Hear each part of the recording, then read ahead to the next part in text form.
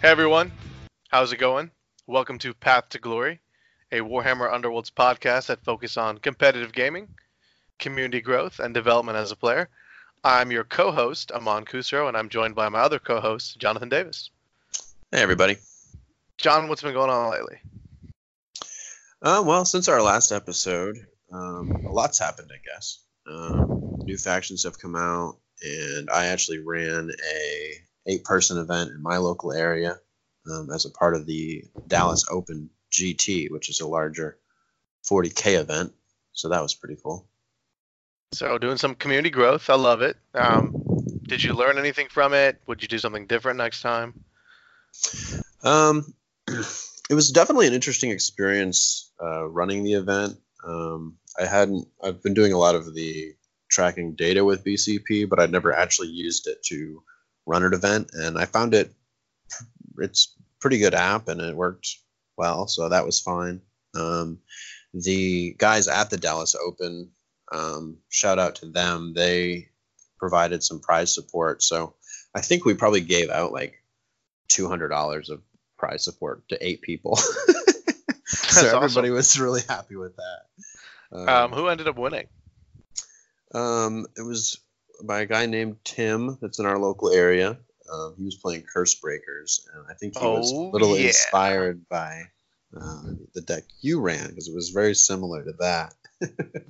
Oh, cool. The one you ran at Adepticon. Cool stuff. I think the main change he had was he had the Dark Darts Lightning Whip combo. Oh, yeah, that's dirty. And I think there was one point where he had that and Tome of Offerings, and he was just killing everything. It was Just lightning dark darts everywhere. yeah, because it That's does insane. 2 damage. He was in the middle of some Skaven or Oh no. skeleton, so I think he got like 25 glory in one of the games. So Oh man. it was pretty incredible. That's crazy.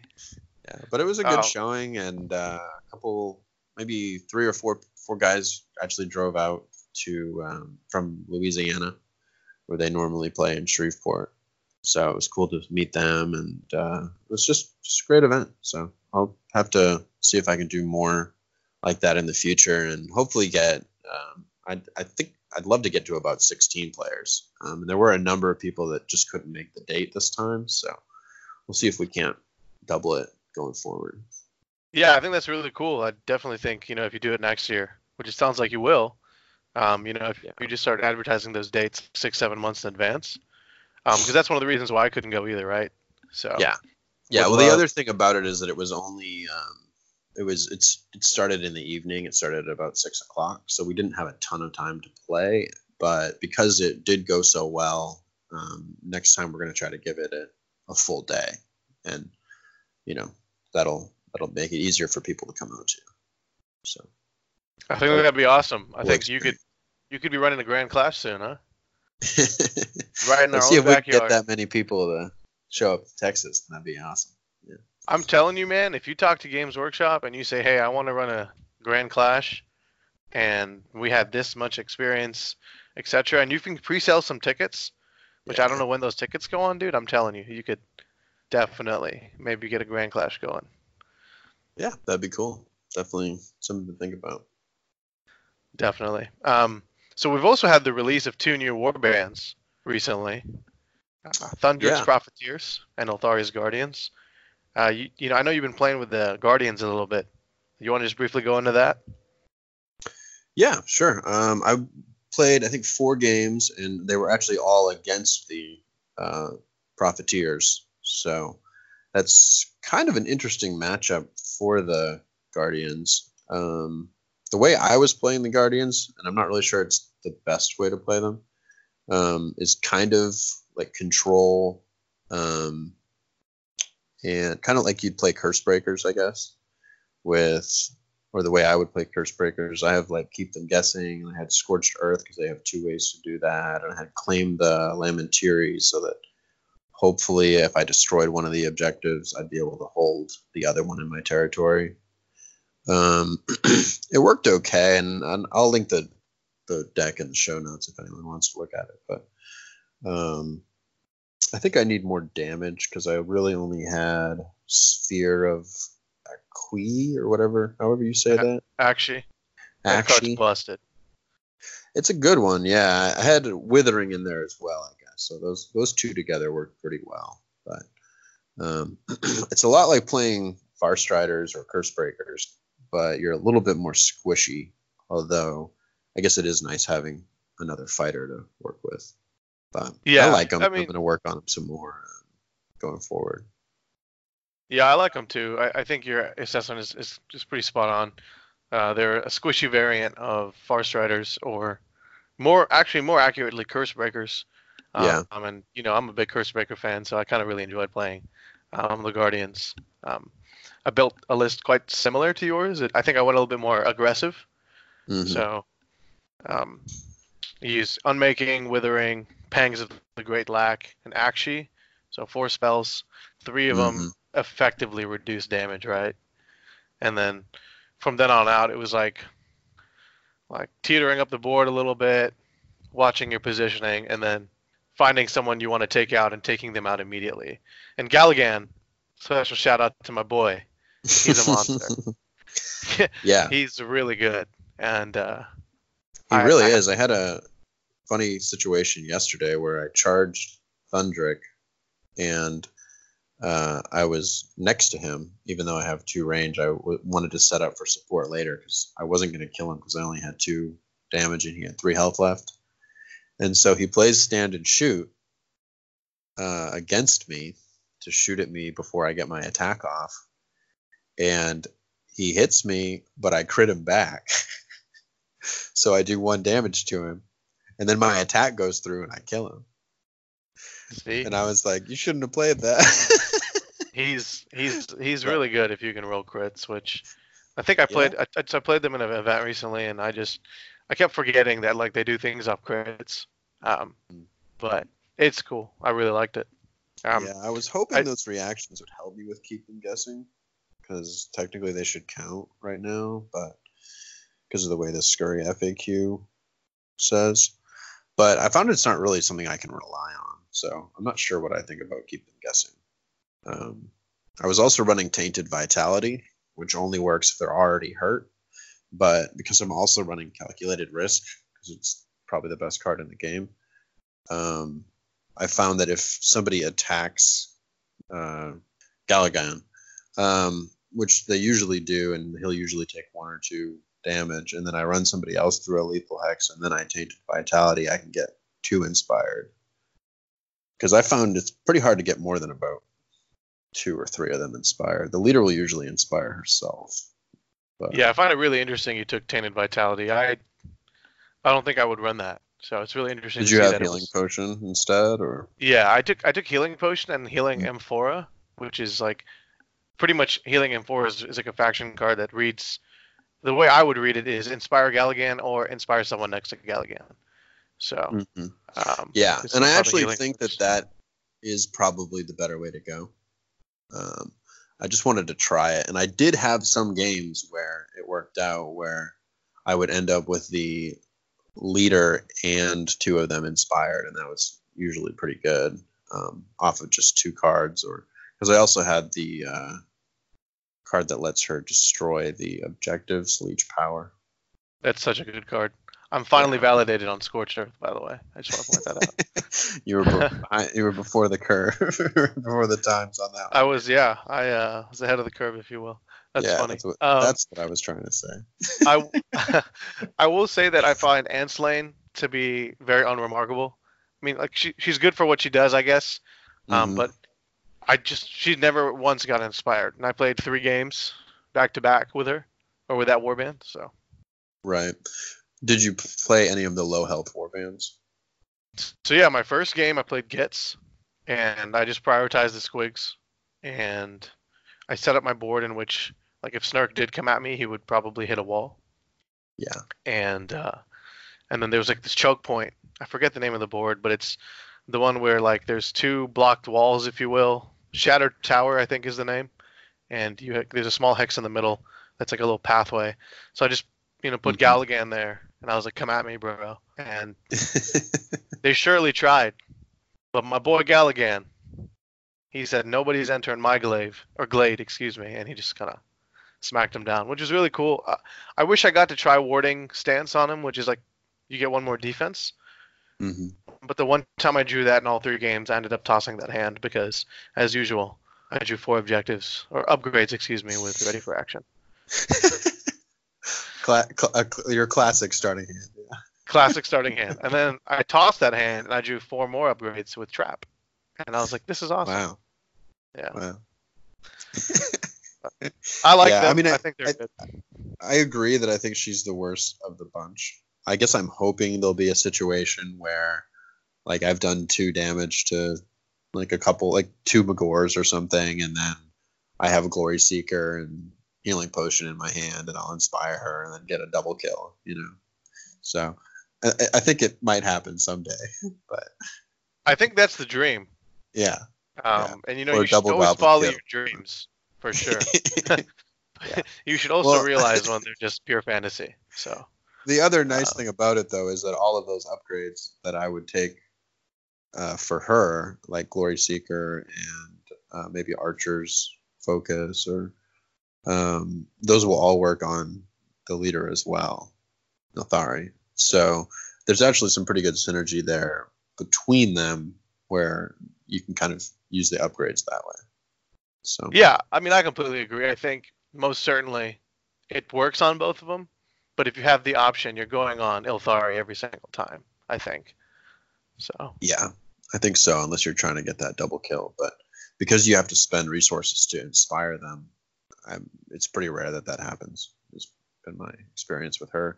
I like the Scathiel okay, but I think because of the way I was running Tainted Vitality instead of Healing Potion, it was hard for me to inspire him before I went in. And I think you really need to do that. I think you have to get him inspired first and then go in with the 3 dice and cleave. it's really interesting you say that because like I definitely thought he was going to be, I guess people like to use this term dangle bro. Yeah. Like I didn't really think he was going to be all that. I definitely think like the backbone of your warband is Althari and Galligan, but I was pleasantly surprised with him, Scathael, during the event. I played Profiteers back to back in the second and third round, and in the third game he was just like he was in it to win it, man. Like he can really get some damage done with those crits. And I put sudden growth on him. I gave him constant growth. And I even healed him up so he could inspire. And he gets pretty scary. I think the biggest challenge with the warband is, obviously their inspire mechanic, but if there's a way in which, eventually someone figures it out or we do or the community, like quick inspire mechanics, like maybe even Regal Visions, because I mean he's on the card, might be good to use it on the artwork. I think you can be really lethal with this warband. I think they have the potential. I think no one's figured it out, an optimal list yet. I think they can be quite the contender.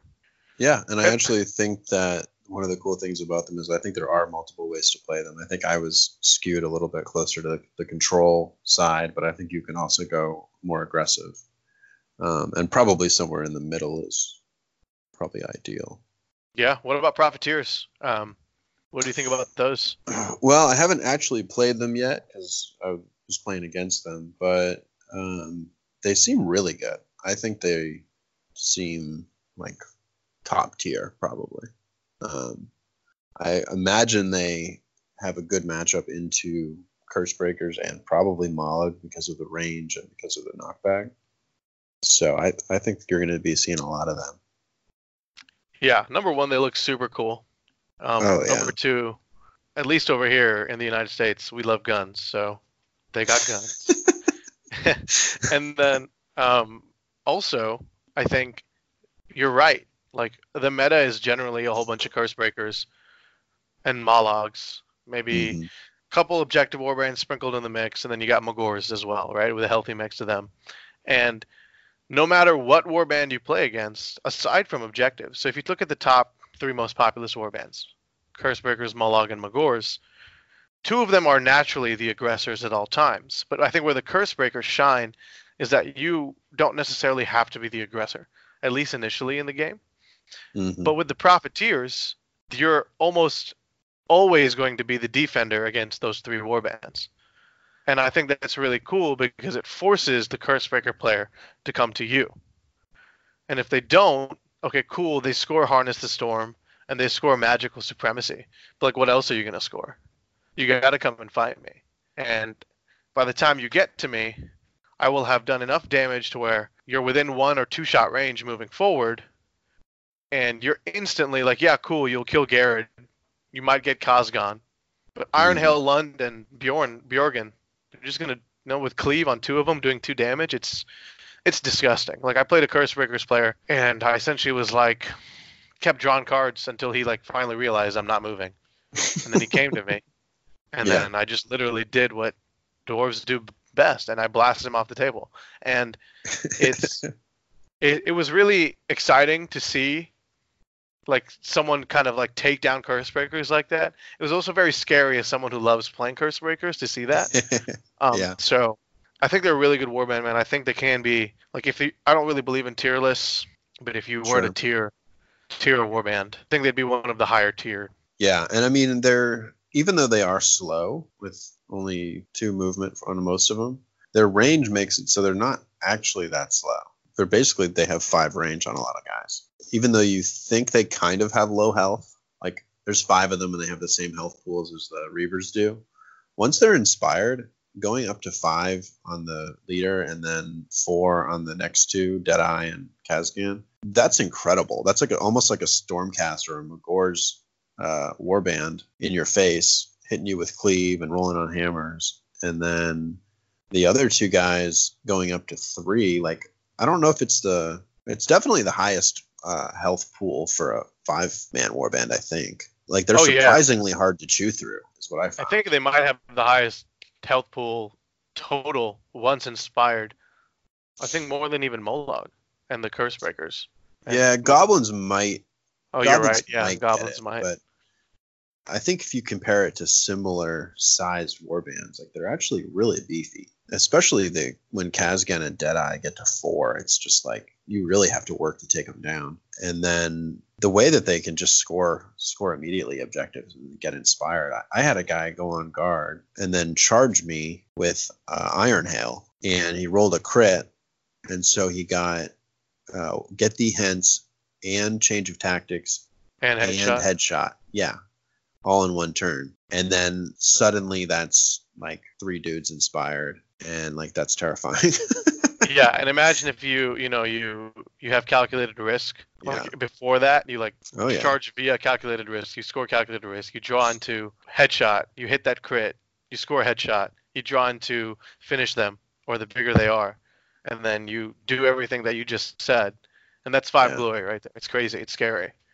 Yeah, I think they're pretty good at getting cover ground as well, and that's actually a card I'm not usually a giant fan of, but I think you want Spectral Wings anyway, just because they are kind of slow. If you can get the Flying Guy or Feinway Crystal, this Flying Guy has an upgrade to get 2. I'm going to try that one. Augmented Buoyancy, I think. Yeah, Augmented Buoyancy.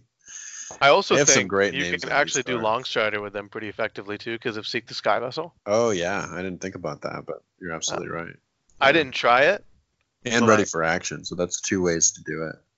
Yeah. If you need to. If you really need to get out of jail. It's an interesting one. Yeah. So that is I definitely think the utility is great. I definitely think that as many shooty warbands or gunline armies and even the bigger games like Age of Sigmar and 40k, they do suffer from an accuracy issue. I think, standard 2 smash across the board is good, but it kind of gets dicey once enemy fighters start inspiring and their defense stats get better. I think Iron Hail is insane. 4 Fury is ridiculous, which is awesome. So obviously, a warband needs to have its strengths and its weaknesses, but I think this warband's really good, and I think definitely Fortitude and Sudden Growth might have a place here, because they don't really need to move towards the end of the game. And imagine if you get both on Bjorgen. He's at 9 wounds. They also have... I thought it was interesting. They also have a faction version of Potion of Constitution, the Mag Malt Draw, and that could be useful to put on guys before they're inspired, maybe to avoid Glory Seeker. But I'm not sure. Again, super American. beer. Get drunk. There. Don't feel the pain. So you're saying this is America's warband? I think this is American warband. All right. Could be right. I really like them. They also love money, which again, super American. They're profiteers, all right. I'm just saying, like, I might paint these as like U.S. flag dwarves, or Dwarden, excuse me. I can't wait for that. Yeah, and like you said at the beginning, I was blown away by the models on both of these warbands. The Sylvaneth models are incredible. Like, I didn't even think they could make models that like spindly, and then these guys just look great. They look exactly like you'd want the Sky Dwarfs to. They're fantastic. I'm really glad they didn't go with the Dryad look for the Sylvaneth. Very happy. It would have been cool to see some new Dryad models. I think I love Tree of Revenants. I love the aesthetic of them. If they weren't so expensive points wise in Age of Sigmar, I'd probably have an army of Sylvaneth. I love elves, but it's like really cool that they're there. But like, I've just been so impressed with these Kharadron Overlords, where it's just, they've almost outshined my love for elves. It's really cool. Yeah, and the new models that this is a little bit of a tangent, but the new models for Age of Sigmar for the Sylvaneth are incredible as well. Dude, that Arc Revenant looks sick. Yeah. The models just get better and better. They continue to blow me away. Yeah, and what's crazy is they're using like imagine the lead time on these things. You know, like I heard Shadow Spear, like the models were designed 5 years ago before its release. So imagine how long ago they've designed some of these kits, and imagine what it's going to look like in 5 years. Yeah, I'm sure it's going to be crazy. Yeah, I mean, they're really taking best miniatures company in the world to a whole nother level, and it's really exciting. As a fan, first and foremost, it's really cool. Like, it rocks my nerd socks. Cool. Was there anything else you wanted to talk about before our main topic? No, the only thing I'd like to mention is that, unfortunately, I will not be part of our significantly overdue deck building conversation. We had planned to, record the episode, and then my girlfriend surprises me with Avengers Endgame tickets. So no spoilers here. We are a spoiler-free show. But I would like to say that you should definitely go watch it, because it's fantastic. Yeah, I definitely enjoyed it as well. I saw it. Cool. But yeah, so for our next segment, it's going to be an interview with Michael Carlin, who is the main blogger from the Steel City blog and a competitive player in the UK. And what we talk about is competitive deck building for large events. Fun fact, Steel City is actually a nickname for Sheffield. He taught me that the other day, which I thought was very cool. But enjoy. Cool. All right, we're back. And this is Jonathan, and I have with me Michael Carlin from the Steel City Underworlds blog and competitive player in the UK. Hey, Michael. Hi, Jonathan. How you doing? I'm doing well. Why don't you introduce yourself to the listeners and just tell us a little bit about your gaming history and what you like about Underworlds. Cool. So my general gaming history, actually mostly a PC gamer. I don't really come from the hobby side of stuff at all. I played a lot of League of Legends, still playing it today. Got to kind of the top of amateur level and was in a team. Technically earned some money off it, but tiny amounts. I have played Magic the Gathering to a not really good level. I kind of dabbled with it, but it was much more casual kind of kitchen tabletop stuff. There's a card game called Eternal, which I got into a bit, and I kind of hit top 1,000 players on there, but it's a small community, so that's not too much of a big deal. I've always kind of been aware of Games Workshop's products, and I've had friends who've played them. I think I tried to play 40k a bit back in 4th edition, but I'm really not into kind of the hobby side of it. People might be aware I'm rubbish at painting and assembling models, and that kind of put me off playing it. So when I saw Warhammer Underworlds come out, or should I say Sagebar? I don't know. I think Underworlds is a safe. Yeah. It perked my interest a lot, and I just started playing a couple of games of it, and it sold itself very quickly to me. It's not just the fact that it's not kind of as much of a hobby thing, although that's a factor, but having discrete hexes for movement and having cards, so the deck building part of me loves it.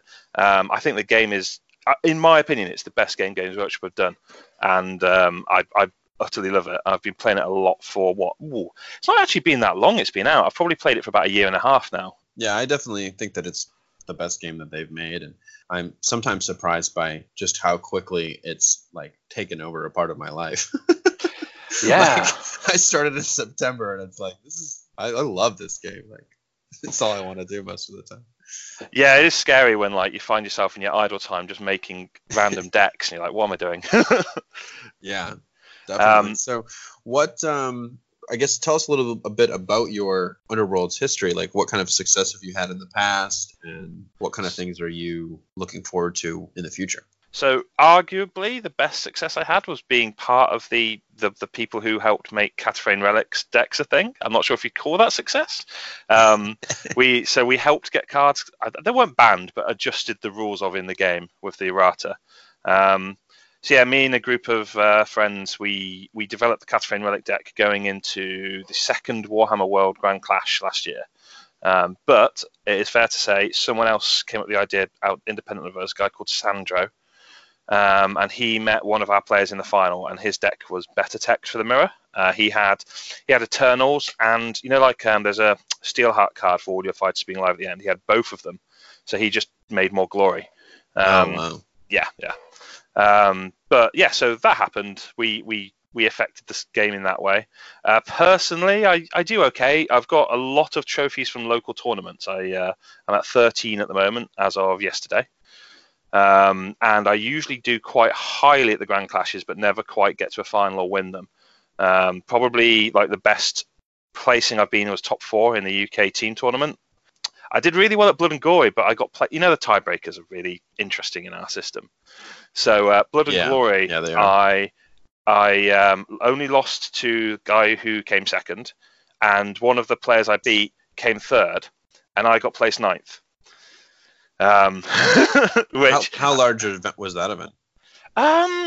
40 to 50, so big, but not not ridiculous big. Yeah. Well, I mean, I think that and that's what, 5 rounds, 4 rounds? I'm trying to remember. I think it was 4 rounds with a cut to top 2. Yeah, that's the standard format. So, yeah, I mean, I think that a lot of the time we focus on, going undefeated, but when you really think about it, there's only going to be a few people that do that, and one loss is still a very solid showing. But I would say fingers crossed to do better. I'm like currently super focused on trying to do good at the upcoming Grand Clashes we've got in the UK next month. Yeah, and that's something that we want to talk about. The your local scene is just very competitive, right? Because you have a lot of good players over there in the UK. Yeah, I mean, so especially up north, like John kind of rules the roost down in the south in London, but up north we have a lot. I mean, like Bryce. So most of the tournaments I go to, Bryce or Jamie are there, both Grand Clash winners. Bryce, I mean, you could make a reasonable case for right now he's the best player in the game because he won that stupidly big tournament, the 170 player one. Yeah. In Sheffield, we've got Martin, who won, I think it was a 40 or 50 player Grand Clash last year. And we've got my nemesis, Tom, who writes with me, who he's not won any of the big tournaments, but he's terrifying. Yeah, definitely. I've definitely read some of his articles. And I think that John, I guess when we say John, we're talking about John Reese. Mm-hmm. I think he had a game with Tom in one of his articles recently, and it seemed like that was a tough one. Oh yeah, that was a tournament. We travelled a little bit south for that. I think it was like an hour and a half in the car, and Tom was still trying to win with Godsworn. He's desperately trying to win with Godsworn so he can write an article on them. It kind of feels like you have to get a trophy with something to be able to say you're a bit of an authority on the subject. And John was practicing his full Grand Clash deck to try and get it ready for these big tournaments. So Tom was playing Godsworn Hunt and John was playing Fast Riders.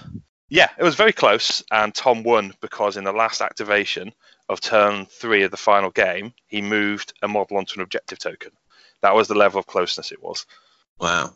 Yeah. That sounds like a good game, and really just a very competitive scene. So it must be very difficult to do well, but it probably really helps you like hone your skills, Yeah, no, it does a lot. I mean, so right now, I don't know, people who read my blog might have got hints or something, but I'm trying to myself practice for the big Grand Clashes, and I've got a secret deck that people who've been at tournaments will have seen. But yeah, last time I made a different call. So the last Grand Clash, the big one that Bryce won, me and Tom just spent stupid amounts of time practicing against each other, but we realized that we kind of messed each other up for the tournament. We put each other off our main decks because we figured out how to beat them so well.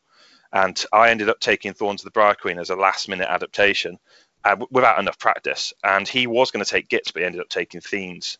And yeah, it wasn't so good. So now I've deliberately not practicing as much against him and practicing against just lots of opponents. Oh, yeah, that's a good distinction. So when you do know that you have a big event coming up and you're thinking about what faction to take, what do you think about, and what does a faction need to have for you to consider them? So it does depend a bit on kind of what cards are out at the moment and what you think is good. So what I have been doing before I kind of been back on my serious track for this, I was trying to do the winning with all the different warbands thing that a few of us are doing. I think your guy Aman's doing it as well, isn't he? Yeah. I think a lot of people are. To me, it's a fun sort of practice goal. Because I mean, obviously, when you go to the large event, you know, if you still haven't won with Eyes of the Nine, then that may not be the glass that you want to win with them. But I actually like the goal of getting them all because it makes me play them all. Yep. I've already won personally with the ones I consider to be the easy ones. That's the way to do it. And the Thorns and the Gits and Moloch. But now I get to play, like, I feel like if I was just playing them, I would probably get bored of them. And playing the other more difficult factions is going to make me a better player. No, absolutely, 100%. So not only do you kind of learn what makes a faction tick, you can kind of know how to attack it. Like when you've played Reavers, for instance, you learn that Sake is the threat, not Garruk. He's the one you need to kill early if you can pick between the two. Yeah, especially at the beginning. Yeah. And then I feel like also if I play a bunch of Reavers or a bunch of Skaven or something, then when I do end up facing them, I'm not going to be surprised.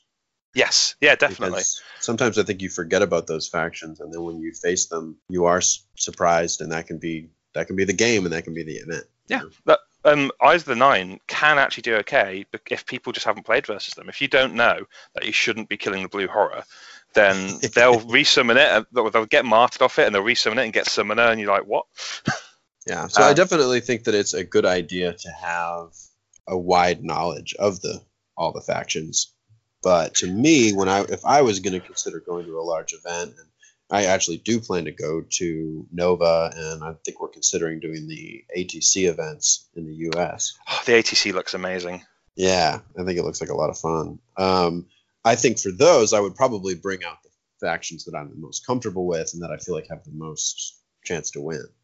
100%. So basically, playing all the breadth of factions while I'm doing it, in the back of my head, I'm trying to kind of think, are any of these actually properly viable? You know, if you do well with them, you get glass quickly. You don't kind of necessarily get to refine your strategies a lot. But if you find like you've built a deck for something in a week and you smash good opponents, you might be like, maybe I'll come back to this for a big tournament. So I kind of use that as a bit of a way to scout out what I think might be powerful. And also the usual of just what you see other people playing that is obviously strong and obviously winning. So I kind of have a few different ideas floating in my head for a big tournament. And then what I do, I just put together a few different decks and try them out, see which one looks like it's the most kind of promising. And then I make a call usually about 3 weeks, maybe 4 weeks before, and just go in, like, this is the one I'm doing no matter what. And stick with it. Well, at least that's what I'm going to do now. Last time I changed last minute, which is not what you should do. Don't do that. Yeah. Clearly, you've discovered that doesn't work. No, it's like Thorns of the Briar Queen are obviously strong. Like they are obviously a very good faction. They can certainly win big events, but like a week of practice with them isn't enough. Like I actually think so. For myself, I need to kind of drill stuff into me because I'm probably not as naturally good a player as some of the other players like Jay and John. But if I just played enough games and I know all the situations that come up, I can kind of just autopilot it almost. Interesting. So that's kind of how I compensate for the slight bit of score difference. Slight. They're definitely better than me. Well, we're all trying to get better, so that's sort of the point of these kind of conversations. Hey, I've only played Jay once and I've beaten him, so you know. And it definitely wasn't because he was playing Support Guard and I was playing Fast Ride. It was entirely skill based. And you don't need to play him again because that'll ruin Yeah, that's it. the win 100% win record. Yeah. So right now, I think if I was going to go to a large event, the factions that I would consider are probably Mollog, Cursebreakers, Gits, Thorns, Magors, and then possibly the two new ones that just came out actually yesterday at the time of this recording, the Sylvaneth and the Profiteers. Yep.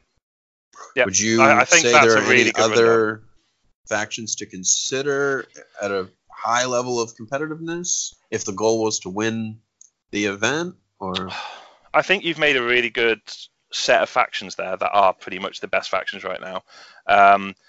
Basically, I think, especially with the new expansions, so before the new expansions, you could make a good case for Cursebreakers were the best, but they were sitting at the top of the pile, but not by a massive amount. It was probably a couple of % or something like that. The new expansions have just given them lots more tools. There's more spells, like the Sphere of, I'm going to pronounce this horribly, Sphere of Akshi, which is amazing. There's that 2 glory objective for casting 4 spells in a turn, which is very trivial for them. Basically, all the spell stuff that come out helps Cursebreakers more than any other faction with Wizards because they do it better. Well of Power also. Well of Power, yeah. So I know some people were running Archer's Focus. Yeah. And I feel like Well of Power is just better. Yeah, no, I 100% agree. Although, of course, you can even run both. Yep. Yeah. Could definitely both. So my call on the kind of the top meta for the next big tournaments is going to be Cursebreakers or something that can kill Cursebreakers quickly. So Mollog can kill Cursebreakers quickly. He's very good at that. Fiend also pretty good, especially if they get to win boards because that new board is insane for their deployment. I think the elves, maybe the tree elves. I'm not sure what they are in lore, but they've got such a kind of quick threat range that they can kill stuff very fast. What was the other one you said? You said Thorns, didn't you? And Gits. Thorns and Gits. Yeah. They've been strong for a long time in season 2. And they can score a lot of glory. I know cover ground change helped Thorns, although calculated risk might be painful for Thorns now because they can't get that. Yeah, that's true. I think Thorns and Gits. It kind of depends on what Cursebreaker decks we see if they'll do good enough. Because if we see people doing the crazy kind of Shard Gale, Encroaching Shadow, Sphere of Akshi, just damage from across the board decks, then I think they will suffer heavily. But if that kind of can't be built reliably enough, then they'll probably be fine and they'll probably be at the top as well. Yeah, that is a good point. That I think if Shard Gale becomes more popular with the Guardians and the Profiteers, and I have seen people put it in both of those because of the amount of 1 damage. Although with the Profiteers, I feel like if you have Shard Gale and they have Shard Gale, you might be in trouble. Yeah, you lost 2 of your fighters straight away. That's not good. Yeah, unless you inspire them, I guess. Yeah, they're a really interesting design because it's like if you inspire your weak fighters, then they don't fall over instantly, but you've not inspired your good fighters. So that's Yeah. I would say that probably the only other faction I would think about adding to the list, I just haven't had enough experience with yet, would be Farstriders. I feel like maybe they got about 4 or 5 cards that they would actually want to take in the new set. I think Farstriders basically are actually possibly like in the top 2 or 3, except for the fact that Mollog exists. Mollog is like their wall because they're low damage and they all get one shot by him when he's inspired. Without him existing, they'd be right up at the top. As it is, you could just basically hope to not hit a Mollog at the tournament, which is reasonable. It happens. No matter what you pick, you're taking a risk that some matchups won't be good for you. But yeah, no, they've certainly got potential. Yeah, that's true. I mean, when Amon went to Adepticon, he teched up for Mollog and then didn't face him, and so it's certainly possible you wouldn't have it happen. When I've been collecting the data for the different events on my blog, I show about 12% of players have played Mollog. Yeah. So there's still that's about a 12% chance each round that you would you'd face him. So I feel like he doesn't actually do well at the really big tournaments. I feel like the problem he has, so he's definitely very good, there's no question, but he doesn't work if he gets bad luck. Like, right. you can't grind out a game with him like you can Curse Breakers or even Fiends with a couple of rolls missing. Because if you miss with Mollog, what do you do? Like, he's how you score everything. Whereas if, say, Magor misses, it's painful, but then Riptooth goes in. Yeah, and if he dies, it's over. Yeah, absolutely. So. You've got a big target on your back, and good players do know how to. Oh God, yeah, I have seen some. I saw a play yesterday. I think Riptooth hit a Mollog for 2 damage, pushed him into a lethal hex for another damage, and then it was something like there was a Shard Gale, and then there was a lethal ward before that, then there was a Shard Gale, then there was an encroaching shadow, and then he hidden path someone in and did reflected injury for the last point of damage. And I was like, what? No. So that you've hit for 2 damage and then used that to take out Mollog. Okay. Yeah, that's incredible. Yeah. I feel like a lot of people have started bringing back like Lethal Strike and stuff like that too, and Frozen in Time and Rebound, and everyone just saw Mollog and was like, I'm going to tool up for this guy. So yeah, when you actually go to a large event and everybody has all of those tools, like you have to start thinking about, like, if I'm playing Mollog and everybody has Rebound and this is a 5-round tournament, best of 3, I'm probably going to get rebounded like 2 or 3 times in the event. Yeah, and can I survive? Because if I get rebounded, I'm probably dead, because next turn they just come in and kill me. Yeah. So interestingly, although I do think Mollog is strong on a game-to-game basis, he doesn't really do that. He doesn't get that far in a lot of events, is what it seems like. Although he still has a pretty good record. Yeah, data that he's good, but I'm interested to see if he ever wins a big tournament. I have a suspicion he won't. Yeah, I think he won one in Russia, St. Petersburg. I think Mollog won that one, and that was, I think, 30. That's a pretty reasonable size. That's a pretty good size, yeah. But most of the other Mollogs at that event did not do very well at all. It was pretty average, but. In the 1,300 games or so that I've calculated, he does have the second highest win rate overall. 4%. That's some good data. Nice. Your data is ridiculous. 1,300 games you've got now. Yeah. Nice. I go on there every week and add it up. So Curse Breakers are a little bit above that at 55. That makes sense. Yeah. I was actually surprised by how even it all is. Everybody's sitting right at about 40 to 50, and the only one that's below that is Orcs at 36. I think, honestly, when we talk about like top factions and stuff in Warhammer Underworlds, you have to make sure people know that there's not actually that much difference. Like, you are talking about a couple of percent. You know, it's not as big as people. And if you have found a way to play something that other people don't know, then that could easily completely offset those small differences.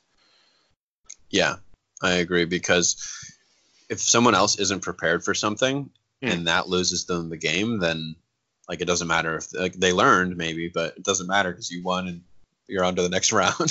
So. Yeah, absolutely. There's a lot to be said for defying people's expectations. I think I have seen the occasional really good Orc player who just doesn't play that aggressively. They kind of do a weird mix deck. I've seen people play like Supremacy or Keys on Orcs, and like you think, how is this working? But then, an Orc went undefeated at that big 170 person tournament. So there's something there. There's something you can do. Yeah, I played against a Reaver player one time, and he had Supremacy, and it just never even entered into my mind that it would be in there. And then when he scored it, I was like, oh, I think I just lost the game. Yeah. And it's like, I can adapt to this. Oh no, I've lost. I can't adapt. Like, yeah. Yeah, that is funny. So, for the sake of this conversation, and because they've just came out, the Ithari's Guardians, you sent me a deck for those that you think would be a good starting point for what you might consider to bring to a large event. Do you want to go over that deck?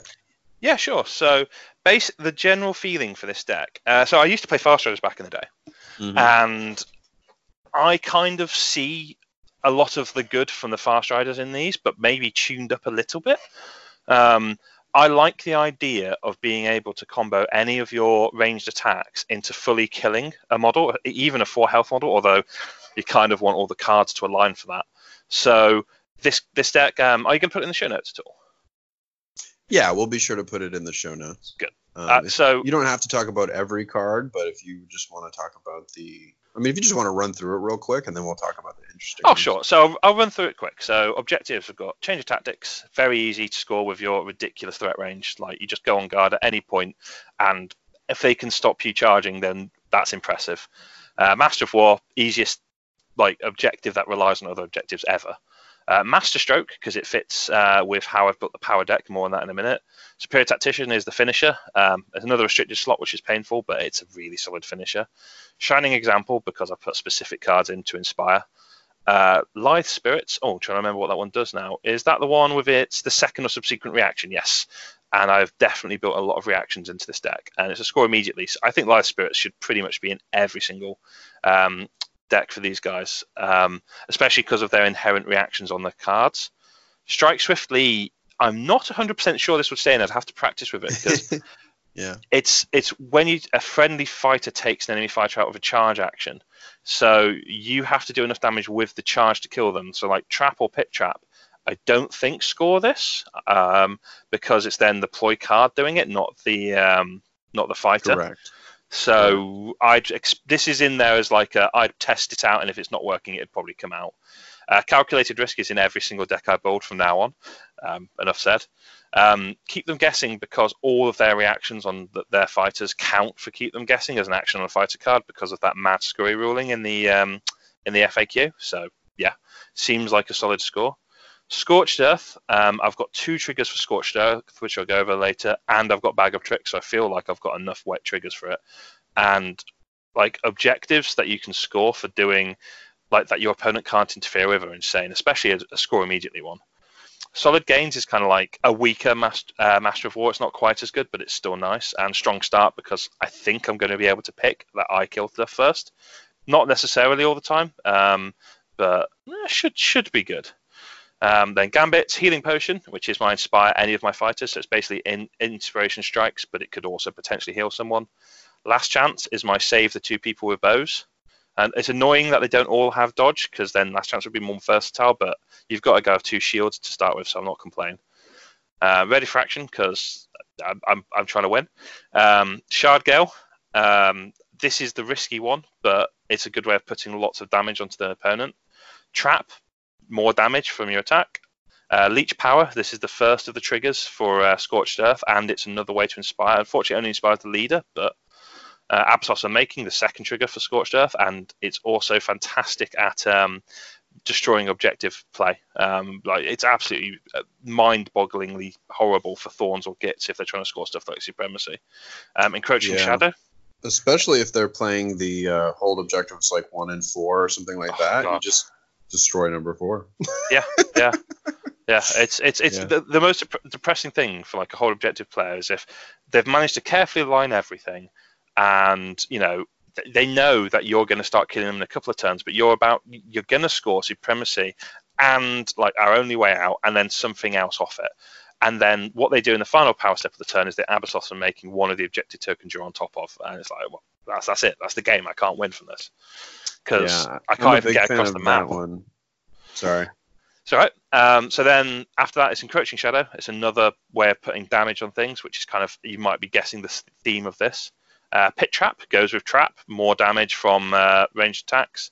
And Sphere of Akshi, I think I'm pronouncing that right. Again, more ping damage. Slightly sad, it means that there's 3 cards that rely on the leader: Leech Power, Abyssos's Unmaking, and Sphere. But I've got Last Chance, hopefully a way to save the leader. I think a lot of how this deck works is going to be about keeping my leader safe and trying not to let them assassinate her. Upgrades, I've put Total Offense in. It's very much a question mark. I'm not sure if it's good enough. I like it with ranged attacks, but if you're charging, obviously it's useless. So we'll see how it does. Vampiric Weapon is another way to inspire people. Unfortunately, you inspire after you've made the attack. So again, I want to try playtesting with it to see if that's worth it. Archer's Focus, I'm almost certain will just stay in the deck. Bag of Tricks is in a lot of my decks now, and this is a 4-fighter warband, and I think you can probably spare an activation a turn to search for stuff. Challenge Seeker, this is a little bit more sketchy because you've got 2 models on 3 health and 2 on 4. You probably have enough targets for this. It's probably going to come up enough. Again, needs testing, but as long as you have a 4 health thing that you can be shooting at, this is going to be worth it. Fameway Crystal in pretty much every deck. It's just so versatile. Glory Seeker, extra damage, and it works at range. Lovely. Potion of Rage, I'm trying to attack people, so that's in the deck. Tome of Offerings, I'm hoping to kill people, so this should always be in my deck. And Well of Power, because it works not just for casting spells, but also for the spell attack action that your leader has. So I suppose that's another one that depends on my leader. My biggest worry about this deck is that someone just assassinates my leader turn 1, because not only is one of my key fighters gone, but a lot of my cards fall apart. Yeah, it definitely seems like the warband in general is a little bit leader focused. Because they are so good at Magic, and that's kind of a quality of Magic in general, is that usually there is a focus on the leader. Yeah, absolutely. It's one of the reasons why Curse Breakers are the best, because yes, you can kill Stormsire, and yes, it does hurt them, but they can still cast spells, and they're probably, if they've built them, got ways to just auto cast them anyway with the turning your magic dice into a channel or an innate channel, that type of thing. Yeah, and even if you're only a level 1 wizard, as long as the spells you're bringing are pretty easy, it's still like a 3-up or a 4-up. So, I mean, in a pinch, you can always try it. Yeah.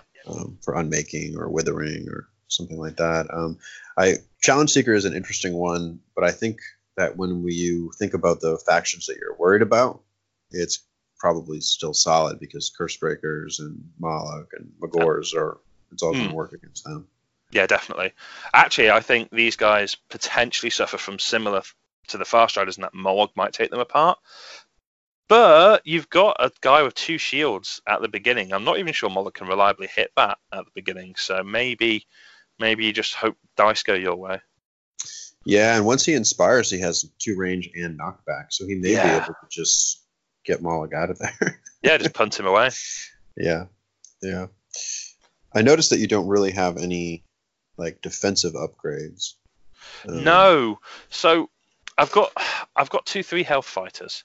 If I was running a full 4 health fighter warband, then Great Fortitude and Tome of Vitality are really tempting, because the difference between 4 and 5 health is quite a lot. A lot of people's decks are built to kill 4 health models really easily. Sorry, I should say wounds. Health is just in my head. But with 2 3 health fighters, it's like they're the ones often I want to keep alive with this deck, and going from 3 to 4 is kind of not it's not enough of a difference really. Everyone can still kill 4. That I think it's worth it. And also the ones that are 4, like the tank. Yes, it's nice if it's harder for them to kill him, but they're going to be trying to kill the other ones anyway. So I don't think it's worth it. Again, though, some of these upgrades are very experimental. This is kind of me. I think this is a good way to start, but you'd have to practice it. Right. Well, you have to start somewhere. And yeah, I agree. I actually agree. I think that it's probably either you spring for sudden growth and get to 5. Yes. Or you just work with 3. Because, a lot of the time they're going to be able to do that 4th point of damage. And to be fair, Sudden Growth, Deathly Fortitude could make their way in here, because you've got so much movement and so much range on some of your guys that actually could be worth it. But can you spend the restricted slots is then your next question. Yeah, it's almost like those cards are balanced around that. Yeah. Right. All right. Well, then I guess my next question. So this is a very aggressive play style. Yes. It seems like you're just going for kills. But I like that really none of the objectives other than strong start really need you to kill anything. It looks like you have to strike swiftly as well. I guess Master Stroke. Yeah. Oh yeah, the charge. Yeah, the charge. So there's 3 aggro, but you also have a lot of reliable score immediatelys, and then sort of win more cards with solid gains and Master of War just for playing the game. I don't see solid gains and Master of War quite as win more cards. So Great Gains is definitely a win more card. There's no question. I've experimented with it, and it only works if you're already winning the game. But solid gains and Master of War, I think, even if you're losing, you should still be just about Master War especially, you should still be scoring an objective a turn. If you're not scoring an objective a turn, then it's almost like you've lost already, and there's no point. Solid Gains it's a bit more on the cusp. It's not always super reliable, but if you've got, like, say, Tome of Offerings and you make one kill, then you just need to score one point objective and you've got it. It's not too hard to get. Yeah, I think that's a good distinction. But I like what you pointed out, though, that, like, a lot of this is just reliable glory. I that's how I like to play my games. I like to just have a kind of steady trickle of stuff coming in, especially turn one if possible, because then I can actually use upgrades.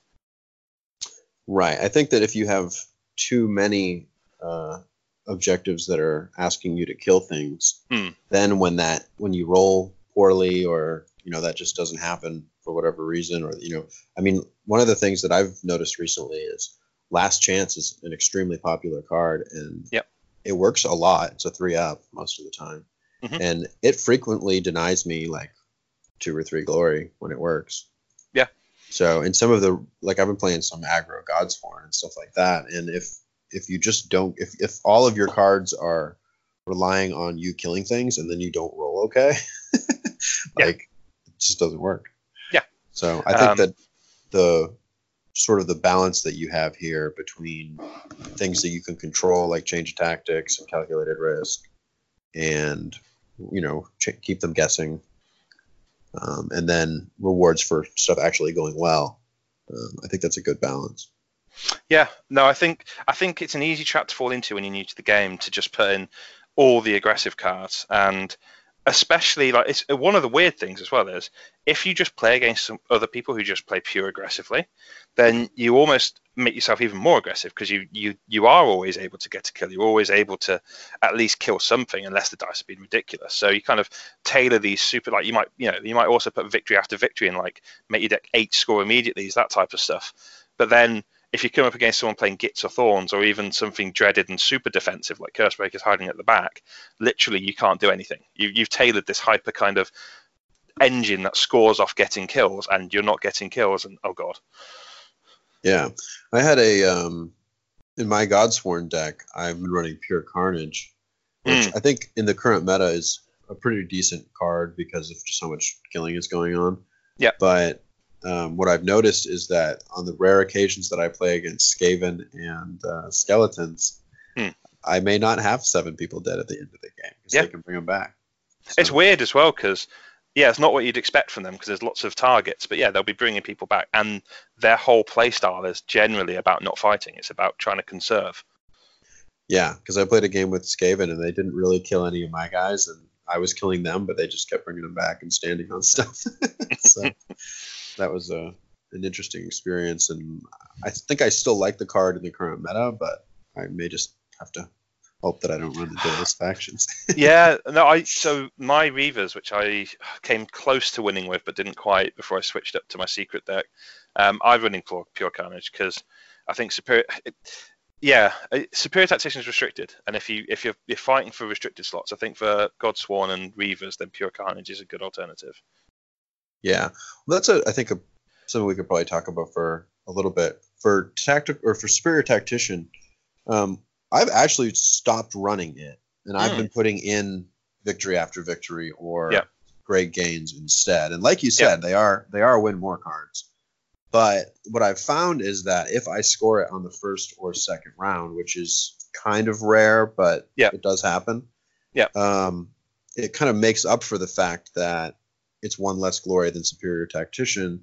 And unlike Victory After Victory or Great Gains, you can never score Superior Tactician in the first or second round. Yeah, that's true. No, I've seen people playing Victory After Victory. I shouldn't despise Victory After Victory. It's a good card. I've seen good players play it. I just dislike it myself, because I had a game once where I scored literally 8 score immediately in one turn. It was a very early version of my Reavers deck where I was doing everything I just recommended against. So I'd gone through almost my entire deck. And then next turn, I drew Victory After Victory. I was like, I literally can't score this now. I haven't got any more score immediately in my deck. And so despite the fact that I've seen lots of good players play it, that's it. I'm out from that. Yeah, and I've also had experiences where I had Superior Tactician in my deck. I drew it on the first turn, and I held it to the very end of the game, and it paid off. So Yeah. I think that it's a good card, but now that it's restricted, Yeah, I that feel like makes it's it worth thinking about. Yeah, no, 100%. It's a choice, and like I do like the bar list. I really like it because it does kind of make you think about where you want to apply those restricted slots. Do you put them in objectives? Do you put them in your gambits, or potentially even in upgrades? Because there are some good upgrade options. I know everyone pretty much skips over them, but they're not necessarily what you shouldn't take. Although you should always take Ready for Action. Yeah. I'd be hard pressed to find a reason where you wouldn't. I had a deck that didn't take Ready for Action. I was experimenting with a Curse Breakers deck that just sat at the back and cast lots of spells. And I just didn't put Ready for Action because A, it wasn't a spell, and B, it was restricted. But literally within a game, I was just like, well, even just being able to move out of sequence is amazing. And then also, if you hidden paths in, well, I can just kill you before you go. Like, even in that weird specific case where I didn't think it was good, it was still amazing, and it went straight in the deck afterwards. One of the things I noticed is that you have Scorched Earth, and then you have 2 ways to destroy the objectives. And that kind of brings me to the topic of combos in these kind of decks. Sometimes you have cards that need other cards to work. Yeah. And I feel like sometimes that can be a trap.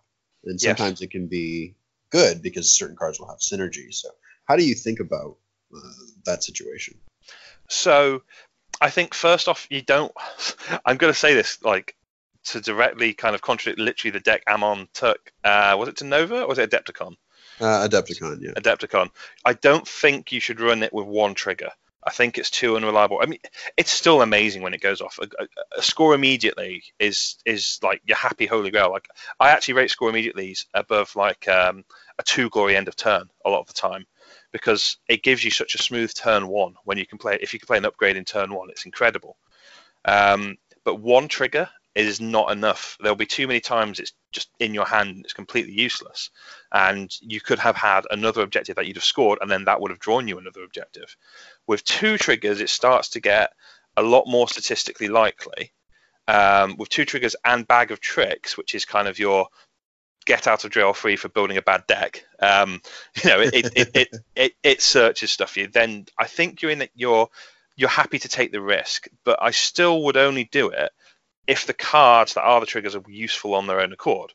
So in this case, Abathos and Making, as we said, like, it can shut down objective play massively, and Leech Power can inspire your leader. They both do stuff without having to score Scorched Earth.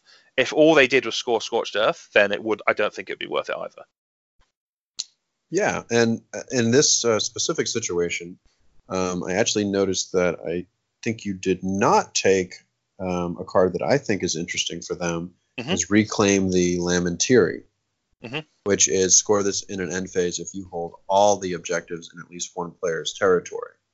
Yeah. What do you think about that one? Because that kind of has synergy with all 3 of those. I would like to try it. It's one of those where you worry.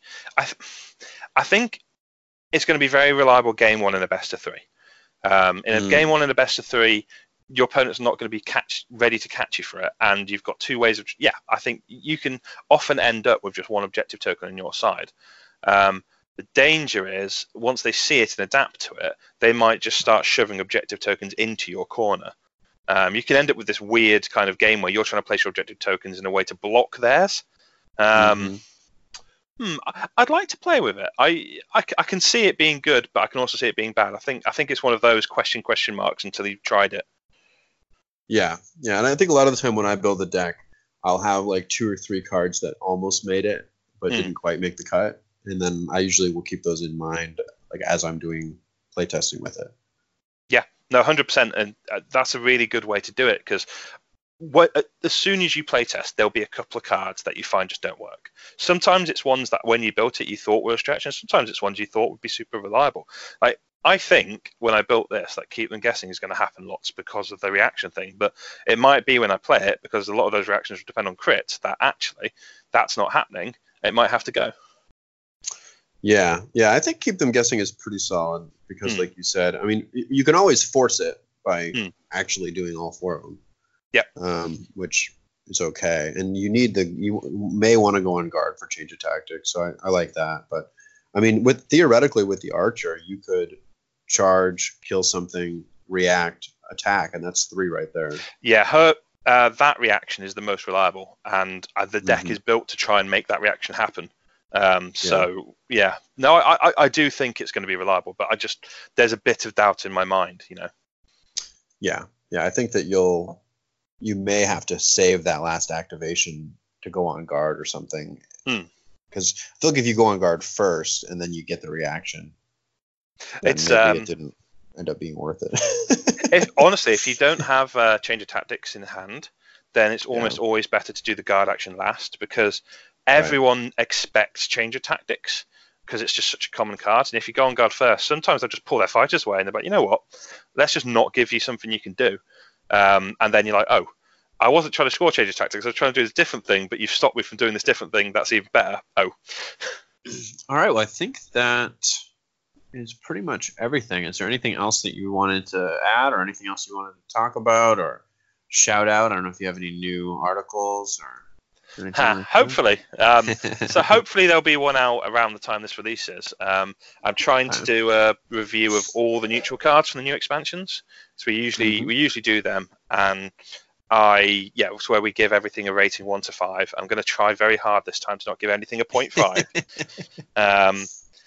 That's going to take a bit of time because there's a lot of cards and I've been very busy. I mean, yesterday I was at a tournament most of the day, but hopefully that'll be out soon.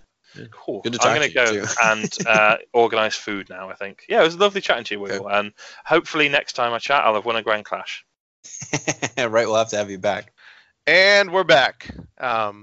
Really enjoyed listening to your interview, Jonathan, with Michael, or more of a conversation, really. And man, I just got to say, I really love British accents. I think they're loads fun. I really like some of the tips that Michael shared. I think whether you're a newer player or a veteran, I think if you kind of stick to some of those general guidelines, and I'm sure you might have some of your own as well, I think you'll be in a pretty good spot when you building your own decks, especially for competitive events. So big shout out to Michael Carlin. Thank you so much for that. And I even learned a little bit, so that was pretty nice. It was great talking to him. Yeah. Also, really excited about Warhammer Underworlds Online. I think that's super cool. I cannot wait to start playing that game. One thing that I'm really interested in is the fact that like the warbands will come out in different order. So it'll be like almost like playing Shadespire again, but it'll be like a different meta. So that's really cool. Yeah. Very excited about that. Can't wait for more information to come out. Yeah, absolutely. If you're not in the Discord channel already, I highly recommend you get on it. I think it's just Warhammer Underworlds Online, right, Jonathan? And I'll put a link in the show notes. Perfect. And so now I think what we're going to do is kind of go over some of our community shout-outs. So, Jonathan, I think that's all you, buddy. Yeah, our next segment, community shout-outs, we're going to try to make sure we mention any articles or any videos or anything like that the community's come out with since our last episode. This week, because of the new releases, it's been a lot of information on the new factions, the Guardians and the Profiteers. And I mean, of course, being as addicted to this game as I am, I think I've probably just read them all, but that's what I would recommend. But Can You Roll a Crit had a great one, and they go over all the cards there. Cataphrane Relic also. You made one yourself for both of the warbands, and you actually have tournament reports already as well on hexes and warbands. Is that correct? Yes. Thank you. Thank you for the plug. Yeah. And then Michael, who was just here, also has his reviews of the cards. So between the 4 of those, I think that you should be able to learn about those new cards very well. Yeah, and I think Michael just dropped his Universal review as well, because I think Warhammer Underworlds Online's official deck builder got updated with all the cards. So, nice. Yeah. So I think he just dropped that.